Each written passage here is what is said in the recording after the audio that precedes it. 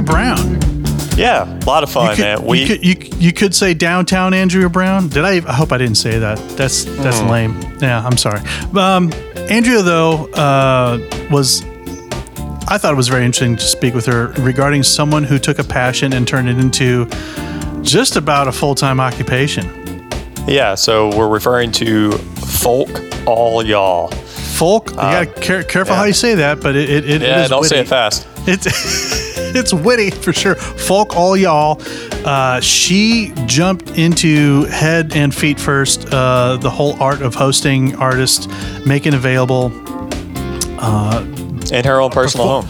Performers, that she was passionate about, making them available and giving them a platform, opening up her home to home concerts, and how she did that, which is intimidating, I think, to most people, and she nailed it. And then she turned it even into a bigger endeavor, partnering up with the Crosstown Arts, hosting fantastic singer-songwriter endeavors. Yeah, so check out Folk All Y'all around town once, as we've said many times in these bumpers. Once all of this virus, pandemic, COVID-19 stuff clears up, we're able to get back to something that resembles normal. Right. So, but enjoy this interview with Andrea.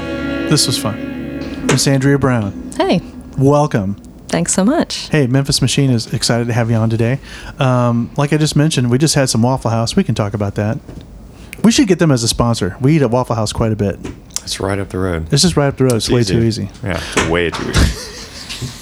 But welcome, and I like we mentioned, let's just jump right into to your blog, to your scene, Folk All Y'all.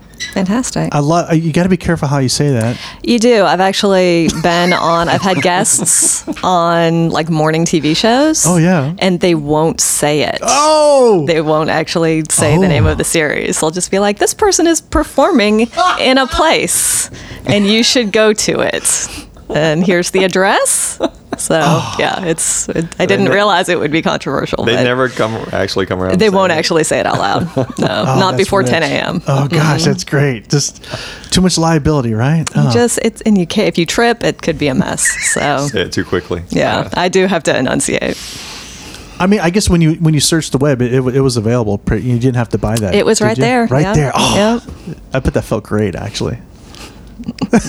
So jump in. Let it take us into your world.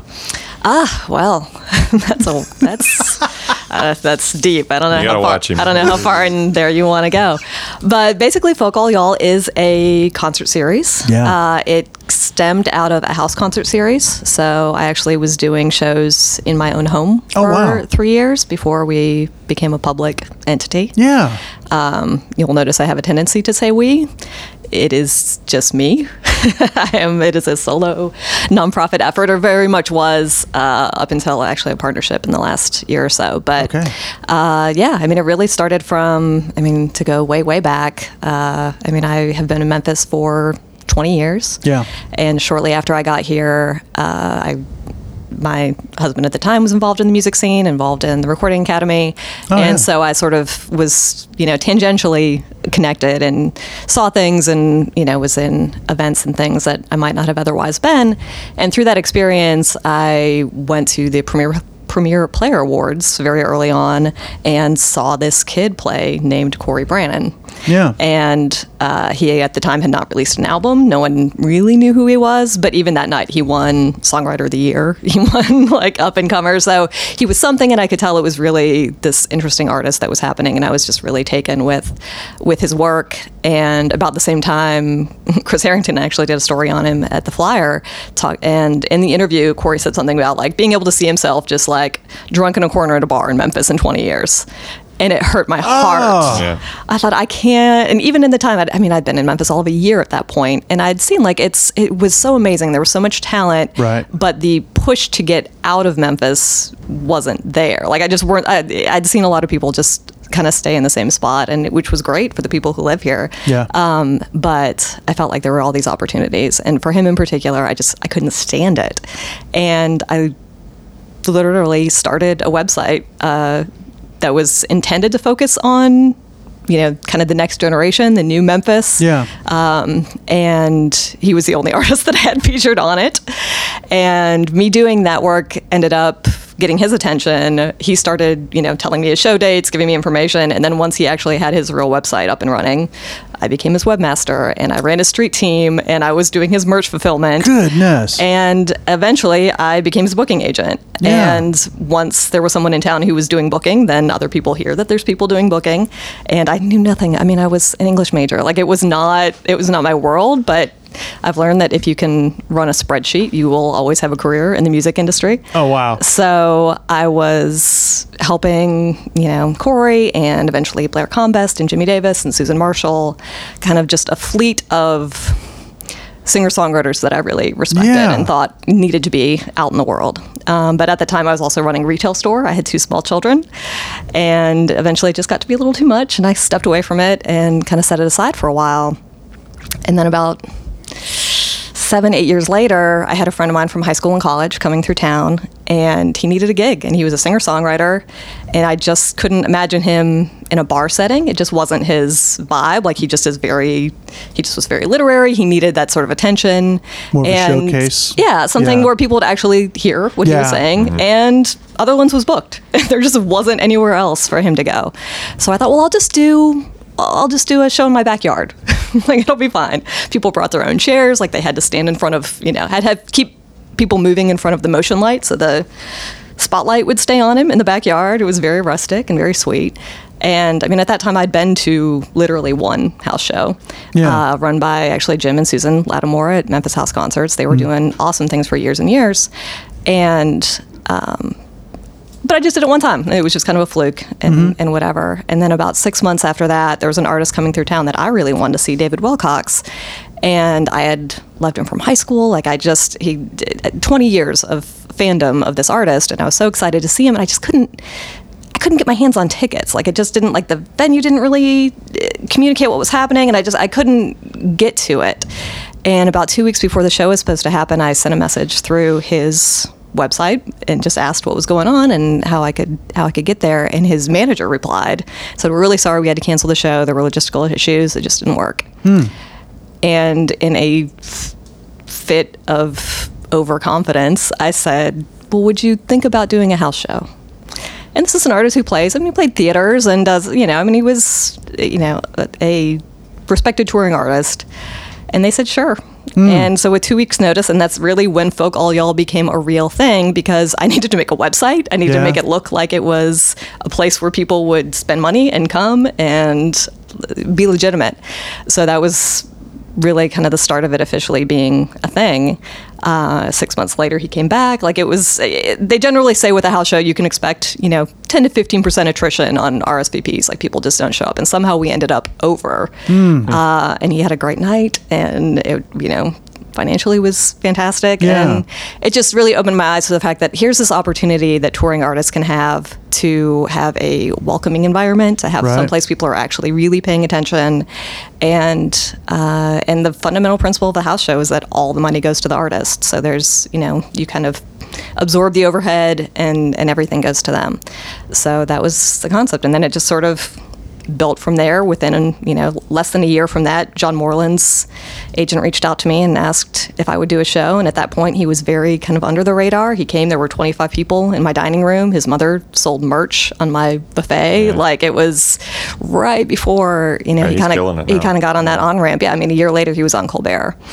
So it's been fun to be part of that. And so I was doing it at my house, and I did it for, 3 years. I had people that were helping out and sponsoring. I was able to buy my own, real PA. I had 40 folding chairs. I converted my chandelier into a spotlight in my dining room. It was very DIY. I had a partnership with a local restaurant, so I was providing meals. I was doing the whole thing. And they were, artists were mostly staying at my house. And so it was we're running Airbnb. Front end, doing the whole thing. And really enjoyed it and really loved having that experience. But it got to the point where Memphis is Memphis, and there's so much competition for attention and so many great things happening out there that people would say they were interested, and I fully believe that they were. But that attrition rate kept dropping and dropping. People would RSVP and not show up. And so it just kept getting lower and lower. And really, fundamentally, as y'all know, you'll play for whoever shows up, and that's great. But I wanted to manage expectations and to know what was going to happen. And fundamentally, I realized I need to be able to sell tickets, and you just can't do that in a house show. You have to ask people nicely to come, and they donate if they want it, and all of that is very. Oh, wow. There's just rules, so you're basically not running an unauthorized venue in a neighborhood. Yeah. So, and I'm very much a rule follower, so I wanted to do everything, by the book. So I realized I just needed it to be public, and the first year or so that I did it, I kind of moved around a little bit. I had a lot of shows in my office. I was very lucky to have the support of the people there, and but from an expense standpoint, I was still giving 100% of the door away, and our expenses were going up, and I had things that needed to get covered. So I needed to figure out a way to make it be sustainable. And I kept thinking, I was thinking about becoming a nonprofit. I was thinking about, doing all sorts of different things. And what I eventually landed on was I'd seen a lot of my other musician friends using Patreon. Yeah. And, that's intended for creators and people who are making things, and then they offer it to the world, and people pledge however much they want, back towards them, and get different levels of rewards for doing that. I hadn't seen anyone do it for this type of service or model, but I thought, well, let's give it a shot. And so far it's worked. I mean, we're not 100% funded, but it makes it possible for me to do it. This is not my job. I don't take any money for it. It is basically just a hobby that I'm really passionate about. And so it's on top of my full-time job and freelancing, and it's this other thing that goodness gracious that I do. Yeah. So it's Patreon's made it possible for that to happen. And then at the beginning of this year, really had the incredible fortune of coordinating with Crosstown Arts, and they've we're really behind our mission and really in support of the idea of bringing. I mean, my concept fundamentally was I wanted to make Memphis a welcoming stop for singer-songwriters in particular, but other artists who will then come back and tell other people how great it is, and it'll all it just builds that community, kind of from the outside in. And a lot of people have loved it so much they come back, they stay, they hang out, they kind of incorporate with the people that are here. I think it just builds that more and more. And so Crosstown Arts was happy to be part of it, and they let me basically keep my same model, and then just use the space and operate out of there. And it's been a really great collaboration. That's fantastic. So which venues are you using at Crosstown? Is it primarily? We're in the green room. Green room, yeah. Love the green room. Yeah, that's a good listen. It's perfect. I mean, that was, if I had been able to make a room from scratch, that's what I would have wanted it to be. Let me go back to the thing of having a bunch of people in your house, because for some folks, especially my mother, that would just weird her out. I think was there a threshold of like, okay, I'm going to open my home to the world?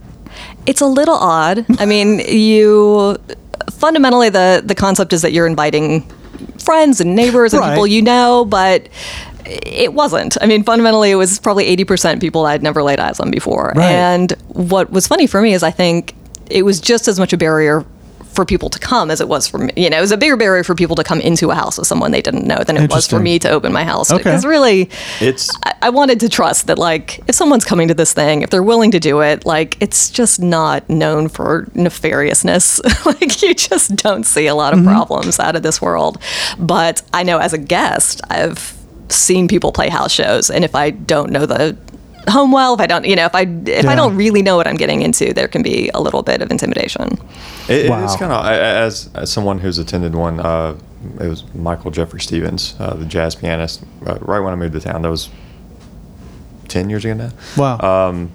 I attended one. He called it a jazz salon, but it's the same concept, It's just, and it was there's a comfort thing there where it's or discomfort where I'm like, I feel like I'm invading someone's home, but it took about one set to get past that, and everybody was cool. And 20 some odd years ago or longer, I went to a gig at a house thinking we were just the background music while there was a party going on, and it was actually a house concert.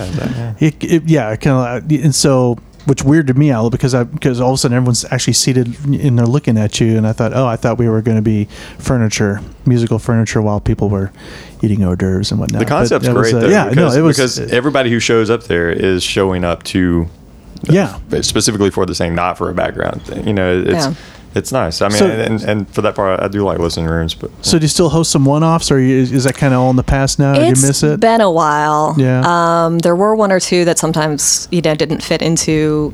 I had someone coming through and couldn't get a space available, and so we just made it work. But I do miss it. I mean, it's there. There were definite challenges. Like the amount of work was colossal. Yeah. So I'm a single mom. I'm doing it by myself. So it's a relief to not have 100% of making a venue be on my shoulders anymore. Are your kids old enough you could employ them now? Kind of get them in on the biz? Yeah, they're around. So they're 16 and 12. So on occasion, my daughter's been working the door if I need her to. My wife actually works at Opera Memphis, and my oldest daughter is helping hang lights and do stuff like that. It's like, okay, get on the lift, go crazy. That's fabulous. We shouldn't publicize that. We shouldn't publicize that? Oh, no, that's totally good. She hasn't fallen out yet. It's so your day gig, what's that consist of? What's I know you seem to have a lot of things going on. I work in advertising. I'm a copywriter, so that's what I'm doing during the day. This is all in your wheelhouse, isn't it? It is. I mean, fundamentally, it's about marketing and promoting and communicating and getting the word out. So originally, how did you get the word out for the first concert house shows? Really, I mean, social media was really the biggest tool that I had. On occasion we would get attention from, I would try to get as much press as I could and, try to get outside things. But when you can't say where something is, you can't literally listen to press. That's the other thing. It's like, when I went to the ones I have, that they've always been email, right? So there's a vetting sort of vetting process because they got their email through a friend who trusts you, and so I would go through my contacts list, and actually when Jim and Susan decided to kind of put Memphis House Concerts on hiatus, they graciously gifted over their email list with the notice of letting all the people know that that's what was happening. But so I sort of inherited some of their contacts as well, so people that were already interested in that type of show and that style of music, so that was helpful. But really, I mean, even now I think email is probably our most effective way of actually reaching people. There was a scene of underground chefs hosting house dinners, and it was this is when I was in St. Louis. And it was just on the fence of being illegal, or so. The write-up was like, food you get real tricky. Right? Yeah, okay. That's so. What is it that artists don't get about marketing? Like, what is it that you're constantly having to see again and again? Of like, I don't know. I think for them, it's not even the not getting it, as it is such a. I mean, it can be a full-time job. Like, if you really want to put every single thing into it, it takes away from other time. I mean, I will say I am the classic advertising professional with half of a novel in a drawer, because when you're focusing on other work, it's harder to focus on your own creative outlet. So when they're trying to balance that, it's just something that they need help with. And I think one of the things, I mean, I've really focused on, I generally do one show a month, very occasionally two. And part of that is so I can be their promoter. I can be the publicist. I am on the ground here. I'm sending stuff out to every media outlet in Memphis and trying to do those things that I know that they might not have the opportunity to do. But I wish I could do it for all their shows all the time. And then just trying to keep up with how social media is, like Facebook is constantly changing how they. Yeah, I mean everything. At this point you got to pay to play, and you have to then hope that you're getting to the right eyeballs, and it's I think really fundamentally being just trying to get direct contact with email, but I mean one of the artists that we've had repeatedly who's really amazing at it is Rebecca Loby. She was actually on season 1 of The Voice, and she's come through a few times. She plays solo. She's also in a band called Nobody's Girl, and then she's come in both configurations, and they will do Instagram takeovers. She's actually a master of Patreon. Like, she does all the things that they tell her to do as far as setting up promos and doing things work. Like, if you actually follow the model, there are successful ways of getting attention and building up support. But yeah, it's just time consuming, and it's just not the thing that a lot of creative people have the energy to do. Get your coffee and start promoting. Yeah. I mean, unless you build in these are the 2 hours a day that I'm going to do this. It's hard to do it. And then go to the gym. Again, we talked about that with Chopek. And what you just said. Steven's he's a little ninja. He's got dedicated. That a certain amount of time every day to making calls, and there's a discipline there. So how long? So you've been at Crosstown for about a year now? Is that Crosstown, our first show was last October, and actually it was our very first show at Crosstown was with David Wilcox, who was the very first artist that I brought in. Wow. He's actually played. That was his 6th show with us. So he's kind of our patron saint. He's come back over and over. He's become a friend, which is surreal and mind-blowing because I literally would listen to his CD when I was, going to sleep when I was in high school. Yeah. So he's become, a friend and mentor, and he's an all-around great guy. So it was perfect to kind of get us into that next stage, to have him be there and be part of it. So it must feel pretty cool to be injecting goodness into the Memphis scene, and seeing the fruits of that. I mean, hasn't returned void, so to speak, to quote an old. Is it pretty awesome? Like, you're just seeing it.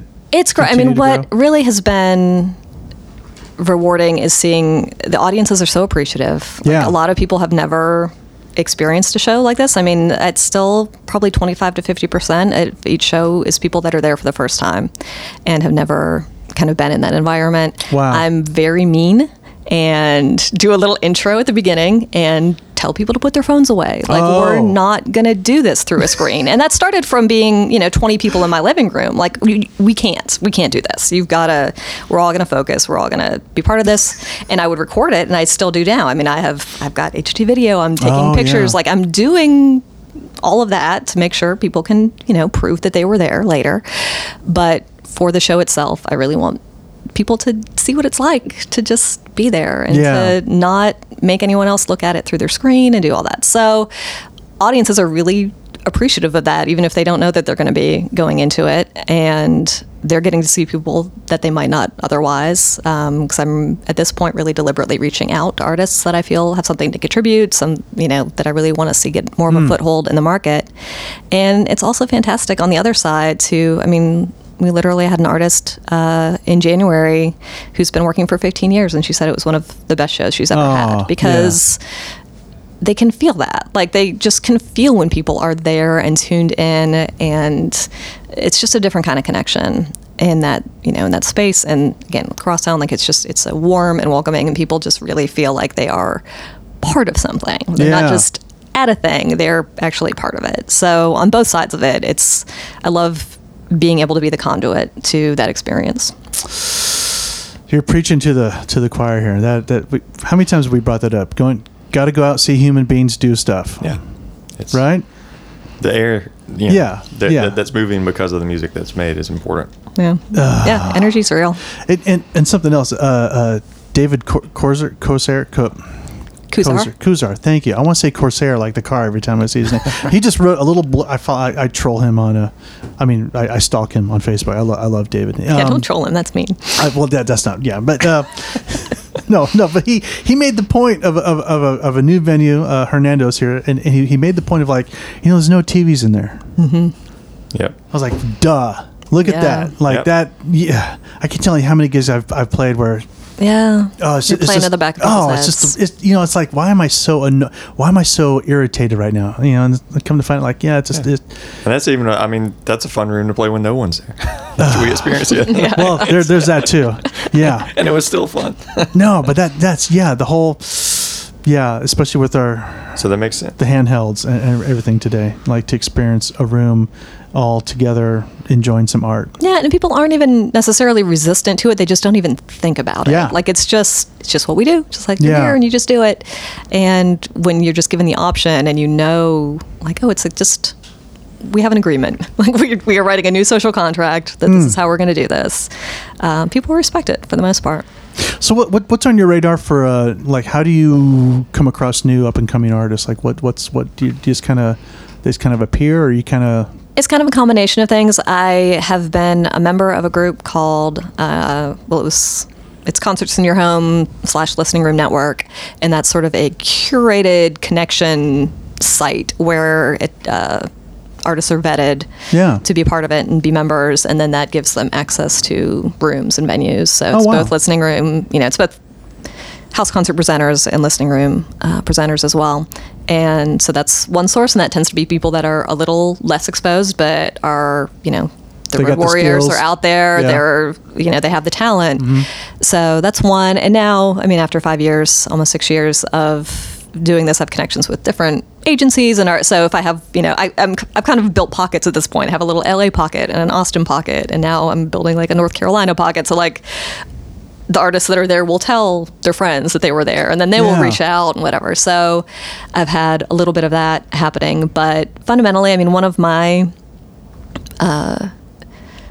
things that I want to emphasize is having a gender balanced lineup, which is tough in a live room. It's not tough to do, but it's tough to find. I noticed on your Facebook page you're a big fan of patriarchy and women shouldn't do anything.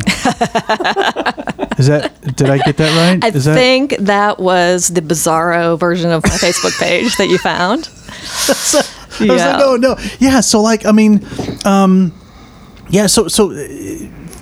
From your vantage point, describe that, because it seems like women have, like Dolly Parton's gotten some more accolades of late, like of her crazy writing chops, and that musicians knew, but like the public was like, that's just Dolly Parton. She was like, but no, actually she's a voracious songwriter. She's very talented, crazy acumen for business, and just right. It's fundamentally the way. It is the patriarchy.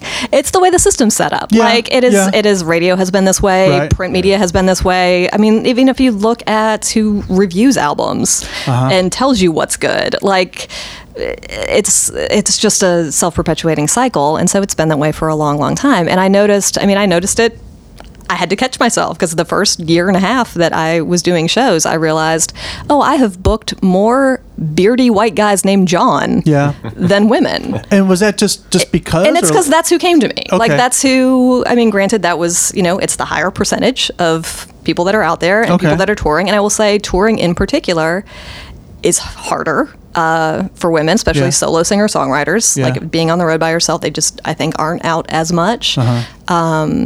And for people of color, for LGBTQ artists, it's a different world. So even getting to the level of tour, like every step of the way, just like every other industry and every other process, it's just more challenging. There are more barriers. And so it's not that the talent isn't out there. It's really just a matter of not taking, if I just booked the first people that came to me, I would have an all-white male lineup. All year long. Okay. That's who is constantly telling me that they want shows. Right. But it is not hard to find alternatives to that. And there's just so many incredible artists that are not, I say that my focus is on amplifying underrepresented voices. Yeah. And because there's just such an incredible wealth of talent out there. And, a lot of the genre perspective that I focus on would be classified under Americana. Right. But to me, that means all of America. Like, that's all of music that comes from America or has an influence in America. That's soul, that's blues, that's jazz. That's not just plinky guy in a corner with an acoustic guitar. Like, it's just this huge breadth of resources and influences, and I really like seeing who's taking that into a new place. Yeah. So that's how I sort of direct what I'm looking for. Yeah, that's awesome. That's cool. So bearded white guys named John. Bearded white guys named John. There's so many. Now that I think about it, I'm like, well. No vacancy. Actually. You got to draw a line. So you've been in Memphis 20 years. Mm-hmm. That's been there's been a lot of change in 20 years, right? That's true. Where were you before Memphis? I was all over the Midwest, fundamentally. I'm kind of a Great Laker, born and bred. My family is from Minnesota. I was born in Minnesota. I lived in Michigan for a couple years, lived in Pennsylvania for 7 years. And I noticed your Facebook said Memphisotan. Memphisotan, right. Because yes, Minnesota is my heart, is my ancestral homeland. Oh, which part? Which part of Minnesota? My family's just outside of Minneapolis, in Minnetonka, home of the truck. And, okay, so I spent and the purifying waters. I spent a few summers at Minnewaska, which is up the road, down, I don't know, to the west. It's around there. It's around there. Yep. So many Minnas. Mm-hmm. Yeah, Minnetrista. And then I also spent a lot of summers in Irondale. Well, Mounds View. My grandfather worked at Irondale High School. Ah, gotcha. And so walleye. Love walleye pike. So my many gosh. walleye. Yeah, right. Yeah, right. Yeah, Jonathan's looking at me like, where's this going? You talked about the smell. Come on, man. Quite a bit. They even smell good when you clean them. I don't know why that is. It's a weird thing. No, but Minnesota's awesome. That's cool. Okay. So yeah, lots of arts in Minnesota. Are you getting some folks from they coming down from the north? It's harder. I mean, it's interesting. I think one of the things is you have to kind of be on a touring path, and so I do tend to get more artists from the south and the southeast. But I've reached out. There's an artist that I've been chasing for 2 years who's based out of Minneapolis, and we're trying. Like we're going to make it work at some point.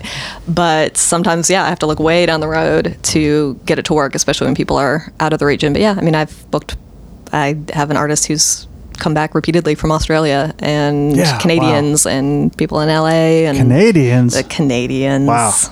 We interrupted you though. Minnesota to Memphis. Actually, and by way of Chicago, I was in school in Chicago. Well, I was in school in Evanston. People get very upset if you say Chicago when you're in the northern suburbs. But I was but fundamentally a Great Laker for the first half of my life, and and then came down here. So it's really, this is the first place I ever lived where people knew I wasn't from here. So that was a change in my cultural perspective. Yeah. I could pull it off pretty much anywhere else, but they figured it out. Where are you from? No, you're not from here. And now when I go back home, they make fun of my southern accent. Right, so really? Mm-hmm. Oh gosh. Have I picked up a southern accent, Jonathan? I don't have one yet, do I? You had already been here a few years before we started playing together. Yeah, I get the Southern California thing still. A little bit, maybe. I don't know. I mean, you definitely don't have a southern accent compared to what I just said. Okay. And then what I said again.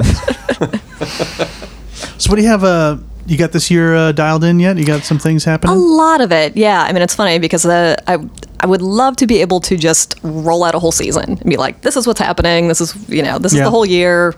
Buy a subscription, do the whole thing. Oh wow! But it is so kind of piecemeal, trying to make routing work and make things happen. So I'm booked right now through May, and then September, October, November.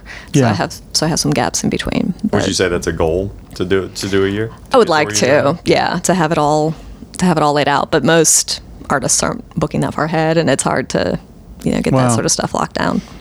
So we talked about how you find artists. Is there any kind of I don't know, sometimes I like to talk a little pedagogy. Is there something you could speak to up and coming artists about good artist etiquette regarding bookings and how to tour, how to headspace and some things, Let's see, to a degree. I mean, I've really, one nice thing about being able to curate the experience is that I've also kind of curated the artists. Yeah. I haven't had, have had no bad experiences. I have no one and it's really, I mean, especially when people were staying in my house, it would always strike me.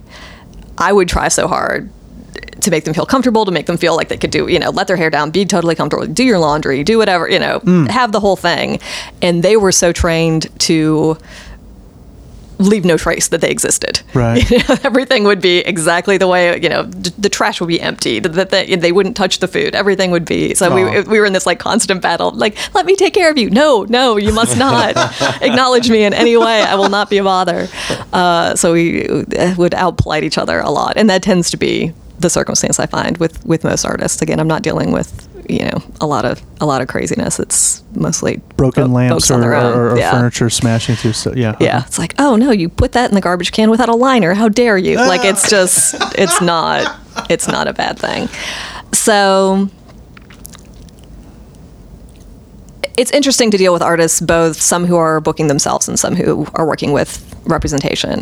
And more I'm dealing with managers and artists, with agents directly, but still occasionally have worked with artists.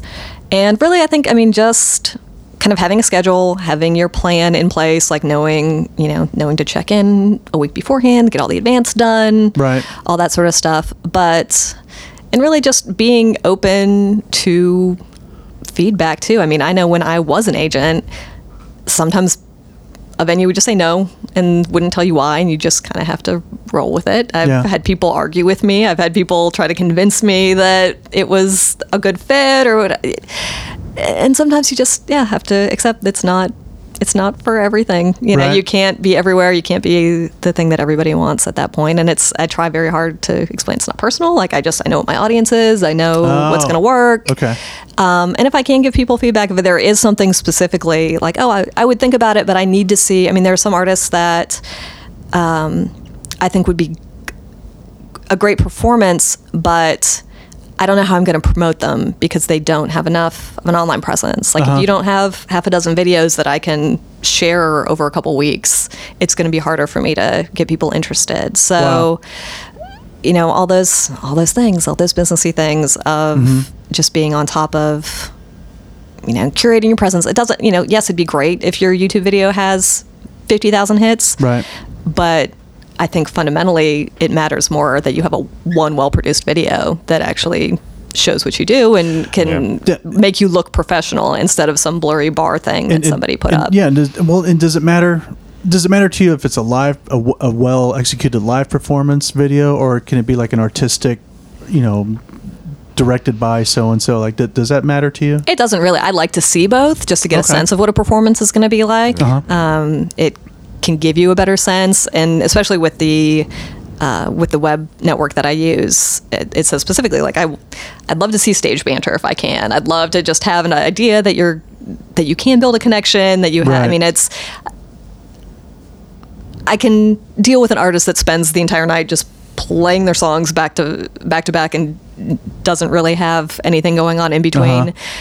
But it's nicer when they do. And it especially in that environment, it definitely creates more of a connection. And I think sometimes some bar artists aren't as familiar with having done, they're used to nobody listening, so they don't really focus on that aspect of it.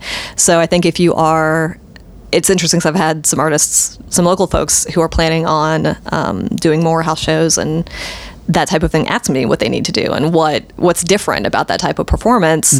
And that's one of the things that I tell them, like, you need to be prepared to have a conversation. People are going to talk to you like you're sitting right in front of them at the dinner table, because you kind of are. So be ready for that and be ready, treat it in a different way. And it's that fourth wall is kind of broken with that type of performance. So I think it's a great venue choice for people. I think a lot more artists, especially of that vein and up and coming artists, should think about the house show circuit and consider that an option. And even, there are really well-established artists that I think could have a nice, safe, financially sustainable Tuesday night if they would let. That was one of the things that I ran into early on too, was that some people that had representation would just flat out say they don't do house shows. It's like, but what about this house? Like, I do a different kind of house. Like, this is not just a bunch of people in the living room. Like, this is an event, and it's going to be handled professionally. But you can't always convince people of that. Right.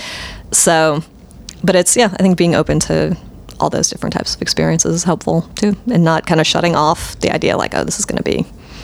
I guess that's a little bit of the defense of that. They could have been burned. Like, oh, sure. Oh, I'm sure. Oh, I know. I have one artist who has said, like, he thought he was doing a house show and it was a private show. It was one person. Oh, not weird at all. So weird. Wow. And bless his heart, he stayed. Oh gosh. And survived. So that's good. That's right. What was that movie, Misery? With it was high potential for hobbling. Ooh, yeah, it was not good. Wow, that's intense. So Green Room, if y'all listening here, we've mentioned Crosstown. We've actually even had a podcast at Crosstown with the some of the driving folks there that drive Crosstown Arts. Such an amazing venue, right? Fantastic, yeah. Golly, yeah. I've played the theater, the Green Room, and is there an official name for the stage outside the art bar, like that raised? Do they call that atrium, something? Atrium? Yeah, it's the West Atrium, but I'm not sure if it has even that. You know, my first time playing it, I thought this is going to sound like a high school gym, and it sounded great. Like there's some. No, Daryl's great. There's some mystery magic with the acoustics happening there all over that place. Yeah, and no. And Daryl. So what do you have any vision casting for there's a lot of buzz that Memphis is on the rise. Do you sense that, or is it? I mean, it's just been a good steady. We like to.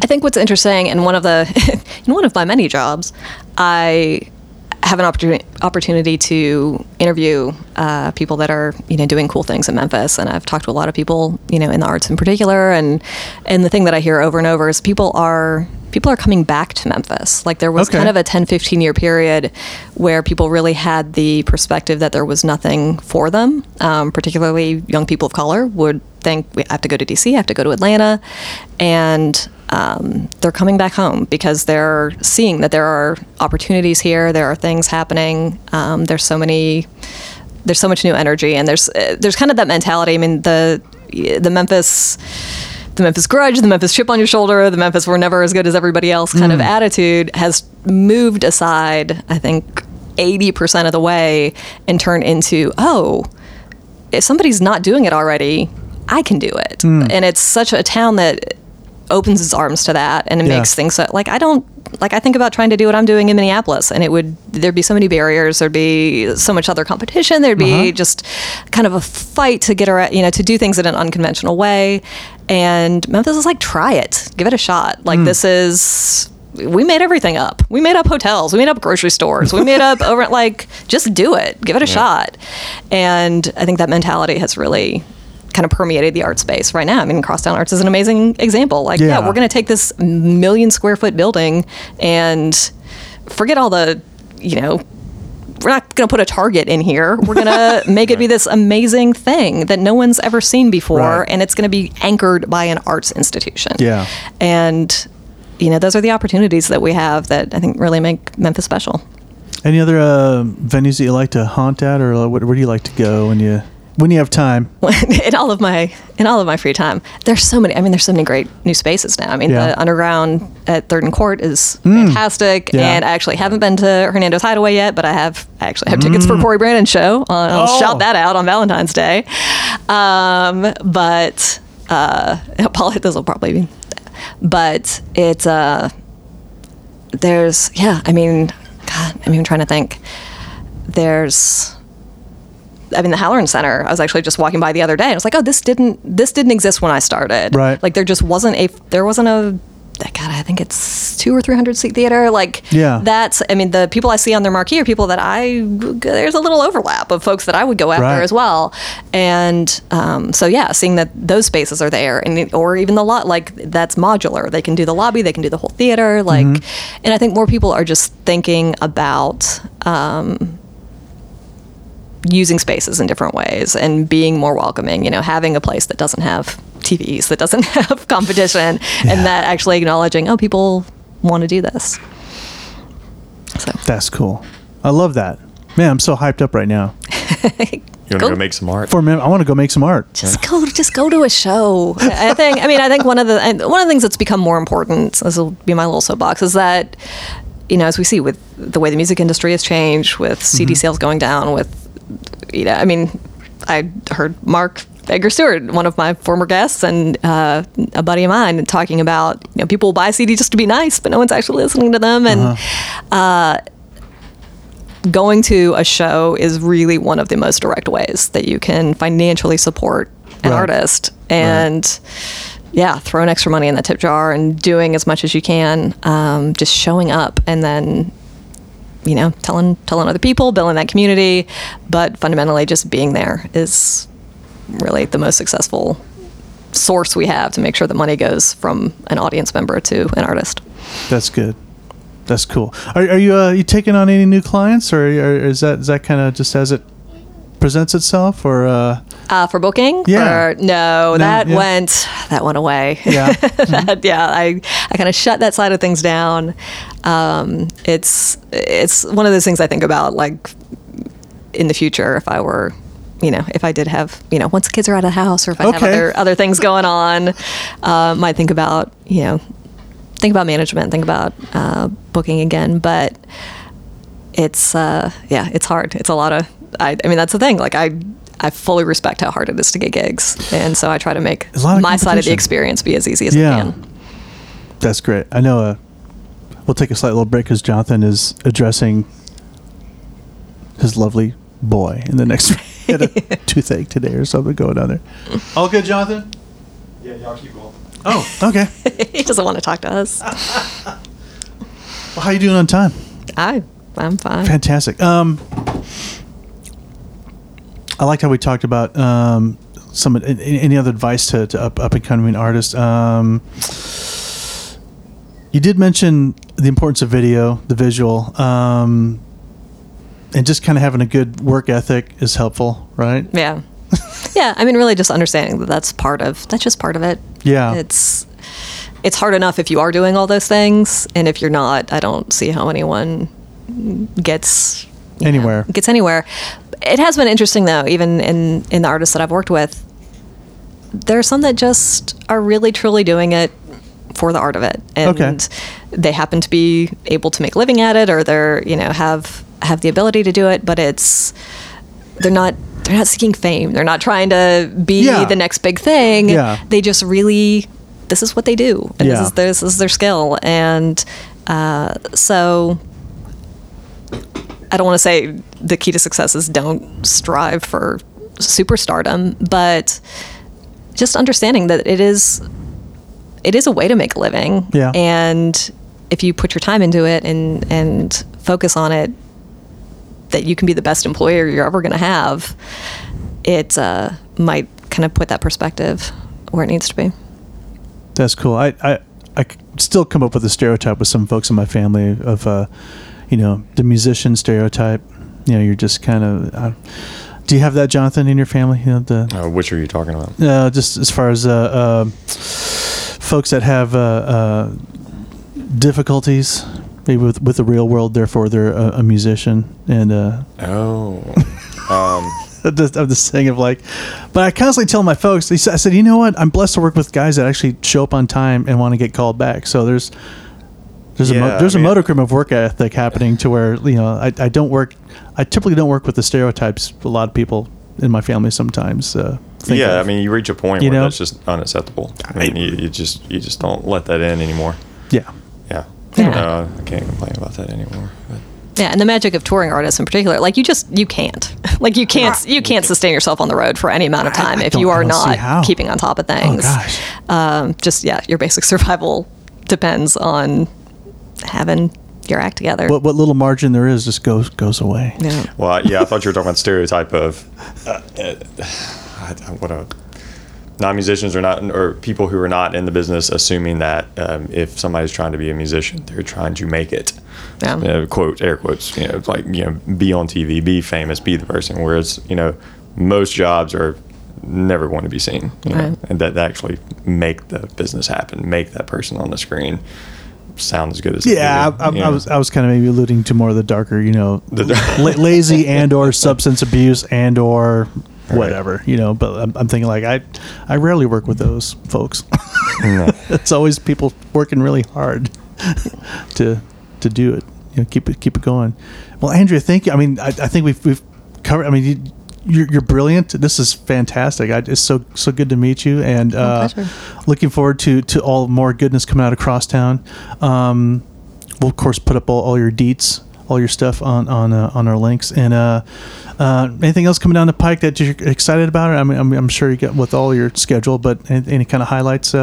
Yeah, there's a lot going on. I'm really excited for the fall. It's really fun when I just have a new artist cross my path, and then that actually becomes someone who is, not just that I'm listening to or interested in, but I'm playing them all the time. Oh, wow. And I came across, through her agent, who worked with another one of my artists, a woman named Carsey Blanton. Mm-hmm. She's based out of New Orleans right now. And she was, if you look at the Fresh Air music critic on NPR Music. He had his top 10 albums of the year. Okay. It's Lizzo, it's Lana Del Rey, it's Tanya Tucker, it's all these amazing artists, and it's Carsey. And he said that she had one of the most underrated album of the year. Oh wow! And I love it. The record is great. She's a fantastic presence, and she's actually coming in September. And kind of part of her tour mission is to also get involved in kind of social causes as she's touring. And so we're doing a voter drive. We're doing all these things in connection to her being a really super awesome, fun musician and amazing artist, but bringing a little greater good as well. So that'll be our September show. And one of the great things we've been able to do across town is kind of have a set schedule. So we're there the second Saturday of every month. Okay. Except for June, but every other month. And so that makes it a little easier for people to know when we're there and how to support what we're doing. Terrific. Thank you so much for hanging out with us today. I appreciate it. Thanks so much for having me. All righty. All right. But thank you again to Andrea for hanging out with us. And maybe if you have a home or some property that you could turn into a venue, you could even hire us. Yeah, we've got some groups. Oh gosh, but that would be. I look forward to. I just want to say I want to take advantage of more live entertainment when the pathogen is gone. Yeah, we should also say too, and which I'm sure most people are aware of, but check out live streaming stuff, virtual tipping. Oh yes, no doubt. It's and Folk All Y'all would be a good spot to check. Yes. Get links for local artists and everything, and even not so local. Yes. Yeah, I mean, give. Excellent People point. are hurting. All right, well, we'll catch you on the next episode.